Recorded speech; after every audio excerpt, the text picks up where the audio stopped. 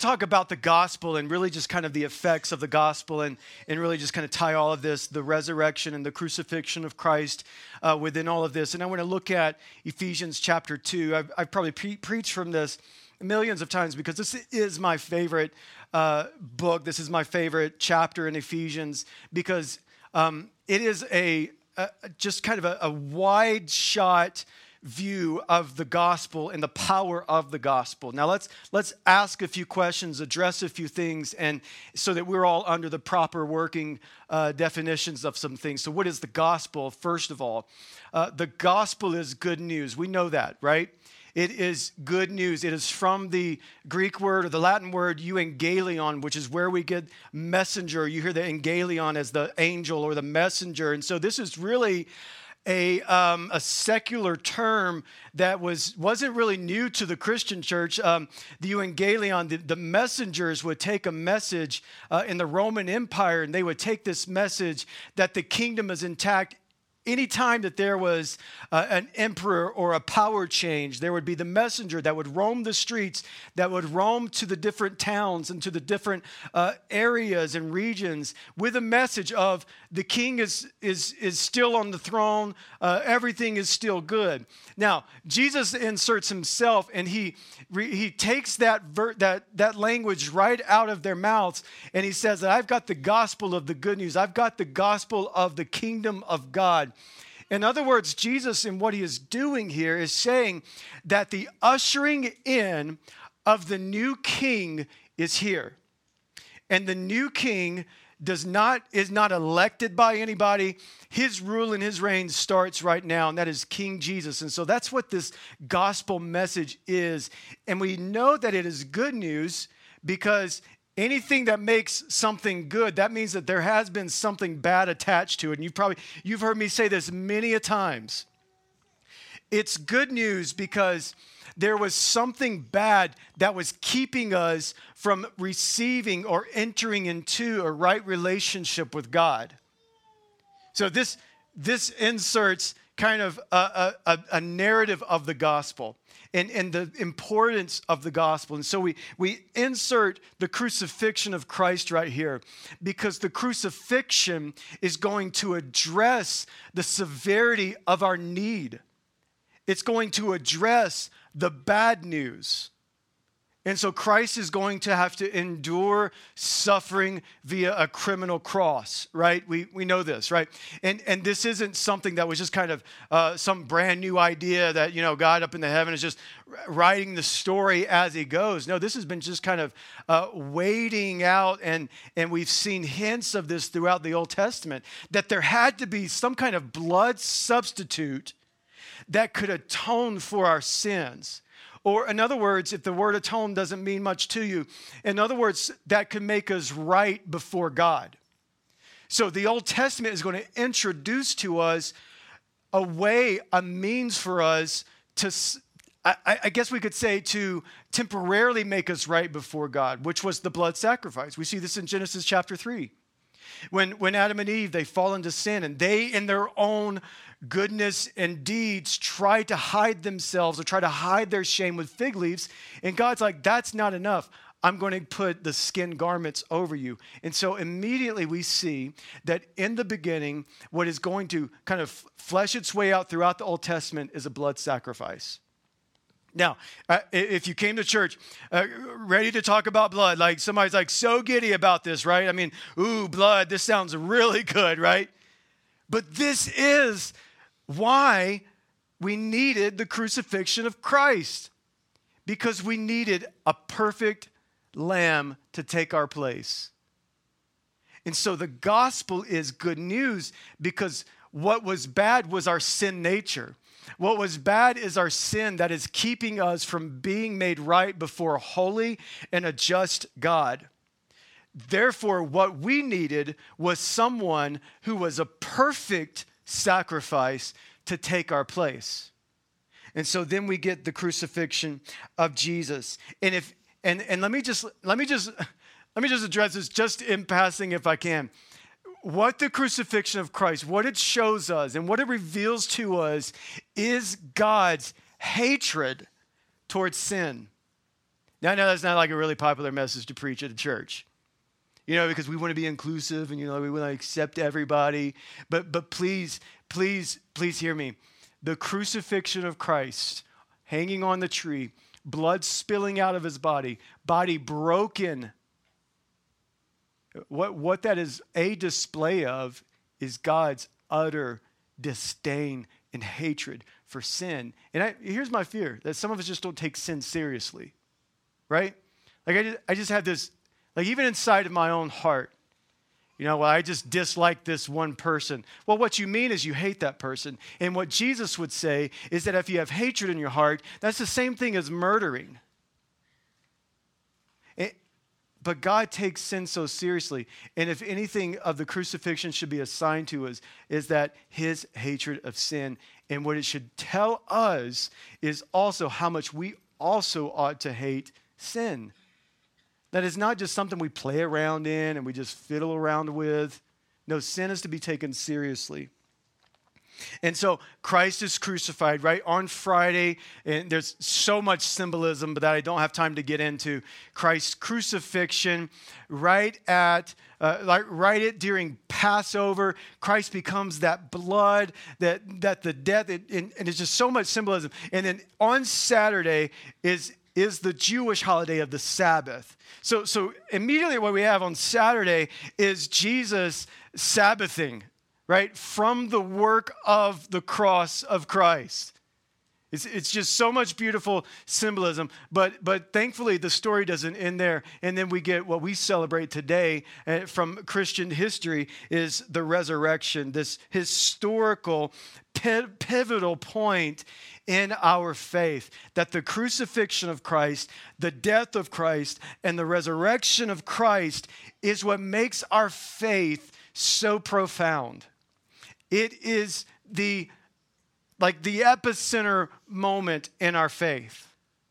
It is the crucifixion, which is that good news that Christ took our place, that he saved us from our sin and our shame, and it is that resurrection. And that because he was raised from the dead, we too can be raised to life with him. Now, what does this have to do with Ephesians chapter 2? I don't know yet, but I hope I can figure it out while I read this. So Ephesians chapter 2, verse 1. Let's just read 4 verses, and we'll pause for just a second and talk about it. And you were dead in your trespasses and sins, in which you previously lived according to the ways of the world, according to the ruler and the powers of the air, the spirit now working in the disobedient. We too all previously lived among them in our fleshly desires, carrying out the inclinations of our flesh and thoughts. And we were, catch this now because we don't want to talk about this, by nature, children under wrath, as the others were also. Let me just summarize this. I told you 4 verses. I lied, just 3 verses. Let me just summarize this for you. This is, what this is, and you've heard me say this before, a universal indictment on humanity. This is not a universal indictment on the people who have wronged you.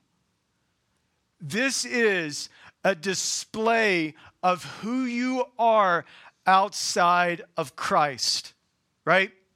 This is you being dead in your sins. And I just have to point this out because so many times in our culture, what culture wants you to believe is that you're not the problem. And you know what? We're idiots and we believe it. We're just dumbos and we're like, oh, I'm not the problem. They've wronged me. And we just buy into this whole lie that you've been wronged your whole life, that it's your spouse's fault, it's your children's fault. Now, that part's true, but it's always someone else's fault. You're never the problem. And I love this because Paul identifies to us and would speak directly to a church in 2023 and tell us, listen, outside of Christ, you are your worst enemy. And the problem is, you are filled with sin. It's this, I need you to realize your true nature. Because if you can't realize who you are outside of Christ, then the magnificence of Christ and his nature will not sustain you. And it will have no significance to you. So in other words, if I can't see my sin, and if I can't see me for who I really am outside of Christ, then the beauty of Christ will mean nothing to me. And until I can see that I have been dead in my sin and my shame and outside of Christ, what Colossians would say, and this is just not easy to take in for us on this fine Resurrection Sunday, but what Colossians would say is that you are alienated, and Romans would say you are an enemy of God outside of Christ. Paul wants you to see, you've got to see yourself for who you really are, just so you could see the beauty of what Christ did for us on the cross. It's this sin. Sin is just an outward action. It's also an inward essence. It's our state. It is the great dilemma that we were all born into. According to Romans 5:12, therefore, just as through one man sin entered into the whole world, and because of that, death through sin, and so death spread to all men, because all sin. That's why David the psalmist would say in the Psalms is that from the moment of conception, I was born into this sinful nature. And I joke in this quite often, but it's the truth. If you don't believe that you are by nature in sin, then number one, you don't believe the Bible, and number two, you haven't had children. Because those little jokers are not cute and, obedient, and they're not like coming out of the womb ready to obey mommy and daddy. No, they're sinners. You've got to feed them. They're selfish. You've got to change them. You've got to do this. You've got to wake up when they cry out to you in the morning. You've got to pay for their lunch. You've got to do this. And then they'll back talk you about it. And then they grow mouths, and that's the evidence of the sin nature right there. They talk back, they say, no, but I want to do this, but this is my way. All of that right there is evidence that Romans chapter 5, verse 12 is the truth. You and your sin nature. And so you have to see yourself for who you really are before you can see the beauty of the resurrection of Christ, before you could see the beauty of Christ there on the cross. Because none of this other stuff will make sense until you see this reality of our sin and who we are outside of Christ.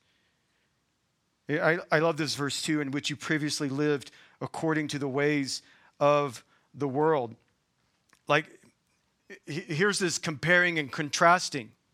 You've been living according to the standards of the world instead of according to the standards of what God says is true. And your standard is the standard of sin. It's the standard of the world.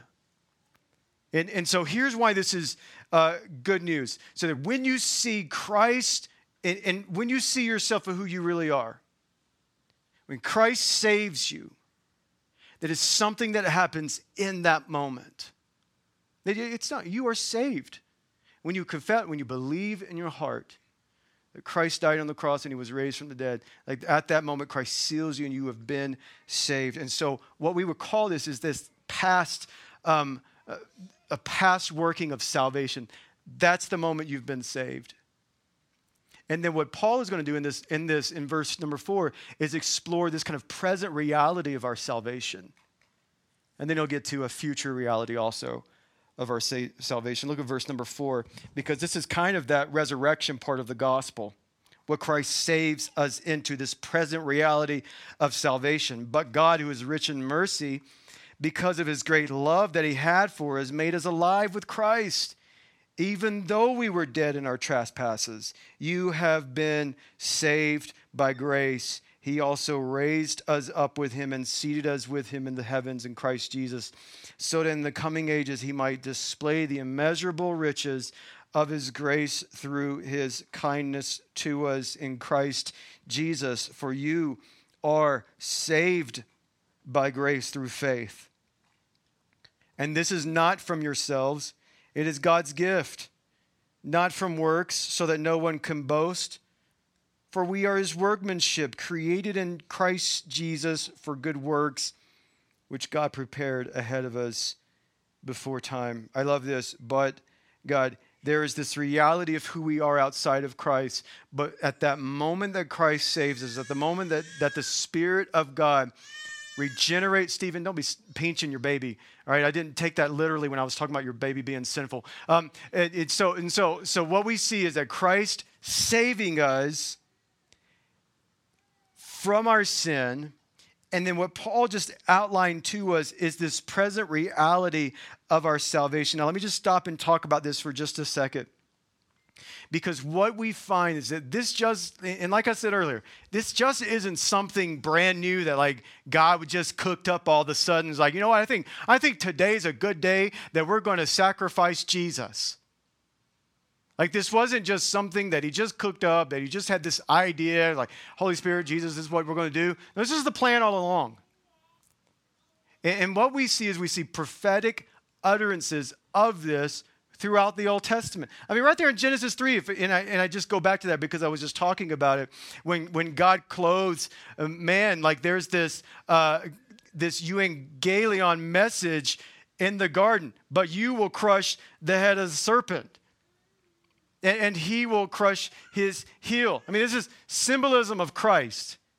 And so we get prophecy throughout the Old Testament that's pointing us to, in this Act 1 of the Bible, that there is a Messiah who's going to come. And he is going to be the perfect, spotless lamb.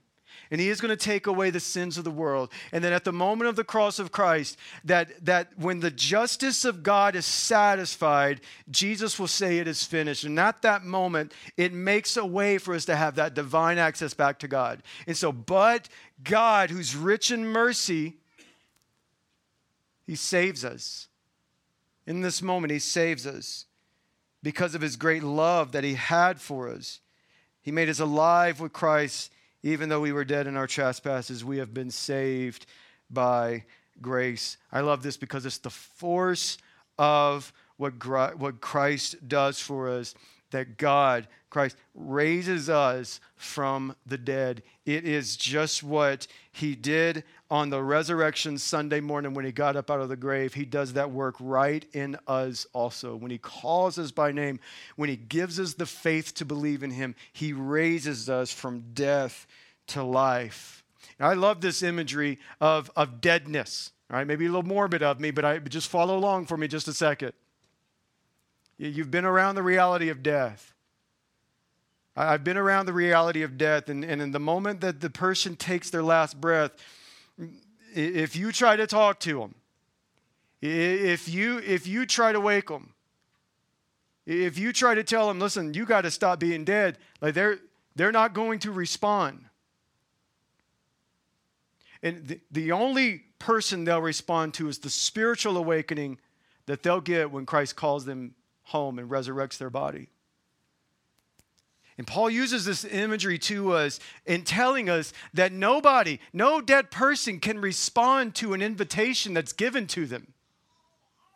So he is stripping down this works-based theology that some of us think that we have so much to do with our salvation, and in reality, you have nothing to do with your salvation because you're dead in your sins.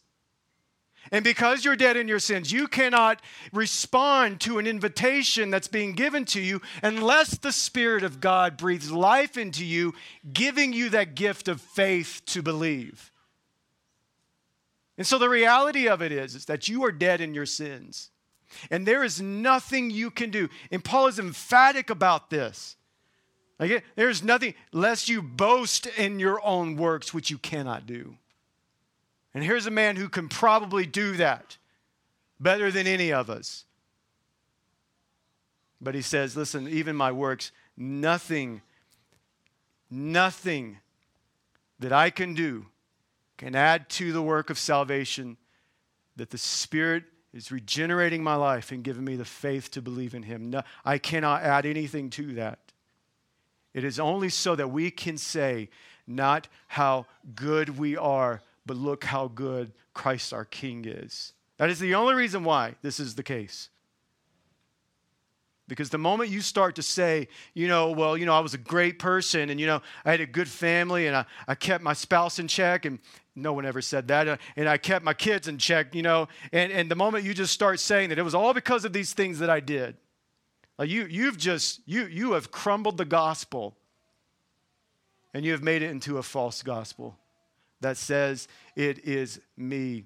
But the gospel is, it's not you, it is God who raises you to life with him.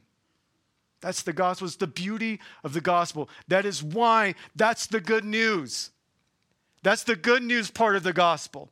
The bad news is that you are dead in your sins, and the good news is, but God raised you to life. It is grace by faith through Christ Jesus, as the great reformer Martin Luther would go on to the face of Catholicism and say, it is not the works of anyone that they can accomplish. It is only by the work of Christ Jesus. This is the gospel of Jesus. This is not, and I have to say this every time we talk about the gospel, this is not Christianity 101 or the entry point level of Christianity. No, this is something that you need to be reminding yourself of every day. Look at what Christ Jesus did for me. Look at what he did for me on the cross. Look how he raised me to life. It's what we have to do every day. It's that we gospel our hearts every day. Because I know the tendency of my own heart that if I'm not doing this for myself, then I begin to trust in myself. I begin to trust in others, and that only just leads me down a path that is disappointment. Now look at verse number 8 and 10, and I'm going to show you just real quickly this reality of not only that the moment that Christ saves you is this past reality of salvation, and the moment that he is doing this work continuously in you is a present reality, but there's also this future reality of salvation. For you have been saved by grace through faith. It is not a work from yourself. It is God's gift, not from works, so that no one can boast. Look at verse number 10. For we are his workmanship, created in Christ Jesus for good works, which God prepared ahead of time for us to do. I love this because this shows us that reality of what theologians would call the sanctification process of our salvation, the perseverance of our salvation. That it is God alone who is sustaining us. It is God alone who has created us into this workmanship. So it's not just us doing this work, but it is God who is sustaining us through this work. It's God who is the one who is causing us to endure. It is this idea that Christ is continually growing us into his image so that we are continuously being freed from the power and the death grip of sin. And that is the gospel. That is the beauty of what the gospel is and why we celebrate every single Sunday what God has done for us and what God is continuing to do for us. And if I could summarize all of this, and what I should have probably just done is just talk about this, because I could talk about this for days. If you look just one chapter before in Ephesians chapter 1, verse 5, I want to just show you just kind of the beauty of salvation and what it means for us and what it looks like. This is what salvation looks like. Look at Ephesians 1, verse 5. He has adopted us. Watch what he says. He predestined us for adoption to himself as sons through Jesus Christ, according to the purpose of his counsel, or according to the purpose of his will. Now, adoption is used throughout the New Testament as this metaphor of what God does for us when we have been saved. That God has redeemed, he has adopted us into his family. It's why I tie this with this verse, is because you weren't born into the family of God. Now listen, there's a difference between having the image of God, the imago Dei, that we've been created as image bearers. And there's a huge difference between that and being in the family of God. And in fact, what John would say is that there's a contrast, and people have two fathers. Your father is either God or your father is Satan. So you are either a child of God or you are a child of Satan. I know that sounds completely harsh. It just drives the point into this. Well, just because my mama was saved, just because Meemaw was saved, just because they went to church, or just because that's what we call them in Georgia, Meemaw, that just because this person was in church, that makes me, some faithful believer. It does not. You're not born into this. Over and over again, Romans chapter 8. We get this beautiful image of this is what God is rescuing us from. Being in the family of Satan, being adopted into the family of God. It is this compare, contrast. It is the if-then statements. That if you are not in the family of God, then you are in the family of the devil. And so the reality of what salvation does is that it adopts us and brings us out of that dead family into a family of life. And this would have just been great play on ears for some of the Christians in Rome or the Christians throughout the ancient empire. Because they would know firsthand what it would mean to bring in children that weren't their own and adopt them as their own people. And so they got this. Now, when they use this language of adoption, and I just give you 2 minutes and I will be done. When they use this language of adoption, there's so much legal language that they're using in this. That there was a judge who brings this baby into his family or into this family of the church.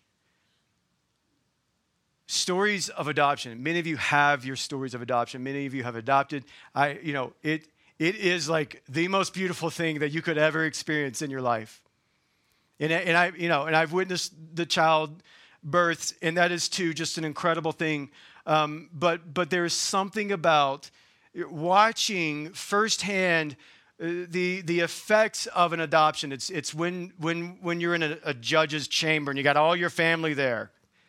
And I remember that moment when we were in the judge's chamber. I don't know if it was a judge's chamber, maybe a courthouse or whatever it was for you, but the judge's chamber, he's an old man as a judge. Of course, it's got to be an old man as a judge. And so he's there, and all of our family, and I just, this moment is just like embedded in my brain. And when he looks at everybody, and, he looks at the grandparents and he says, and Ezra is now your grandson. He looks at, the cousins, and Ezra is now your cousin. And he looks at my Jude and my Nora, and he says, and Ezra is now your brother.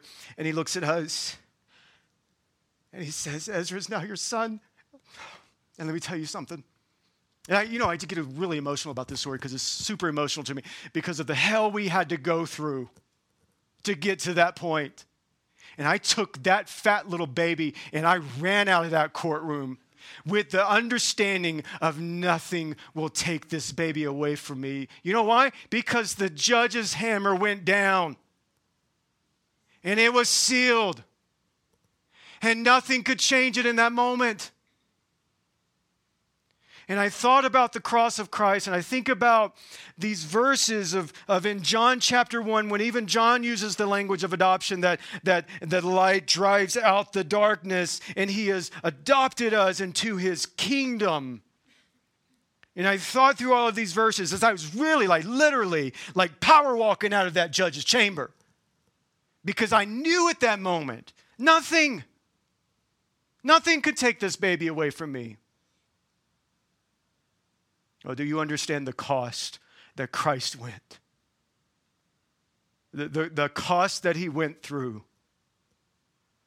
The hell, the suffering that he went through so that the great judge could say, you are my child, and I will raise you up and I will adopt you into the kingdom. Do you understand the great cost that our Savior went through so that you can be called adopted sons and daughters? Do you understand that? Do you see the high cost that Christ went through just so he could say that you are mine, you are my child, you are my son, you are my daughter? It is the high cost of the cross of Christ that he went through. so that the Father can call you by name and by the Spirit giving you the gift of faith to believe. And in that moment, and this is what I believe. You don't have to agree with me. I don't care. You could be wrong. At that moment, Christ seals you into his kingdom. And listen to me, nothing, absolutely nothing can take that away. What, you think you're that good? You think that the sovereign God of the universe, who is the one who breathed life into you and saved you, you think you're that good that you can like just say enough of this? That you can run from it? Nothing can separate you from the love of God.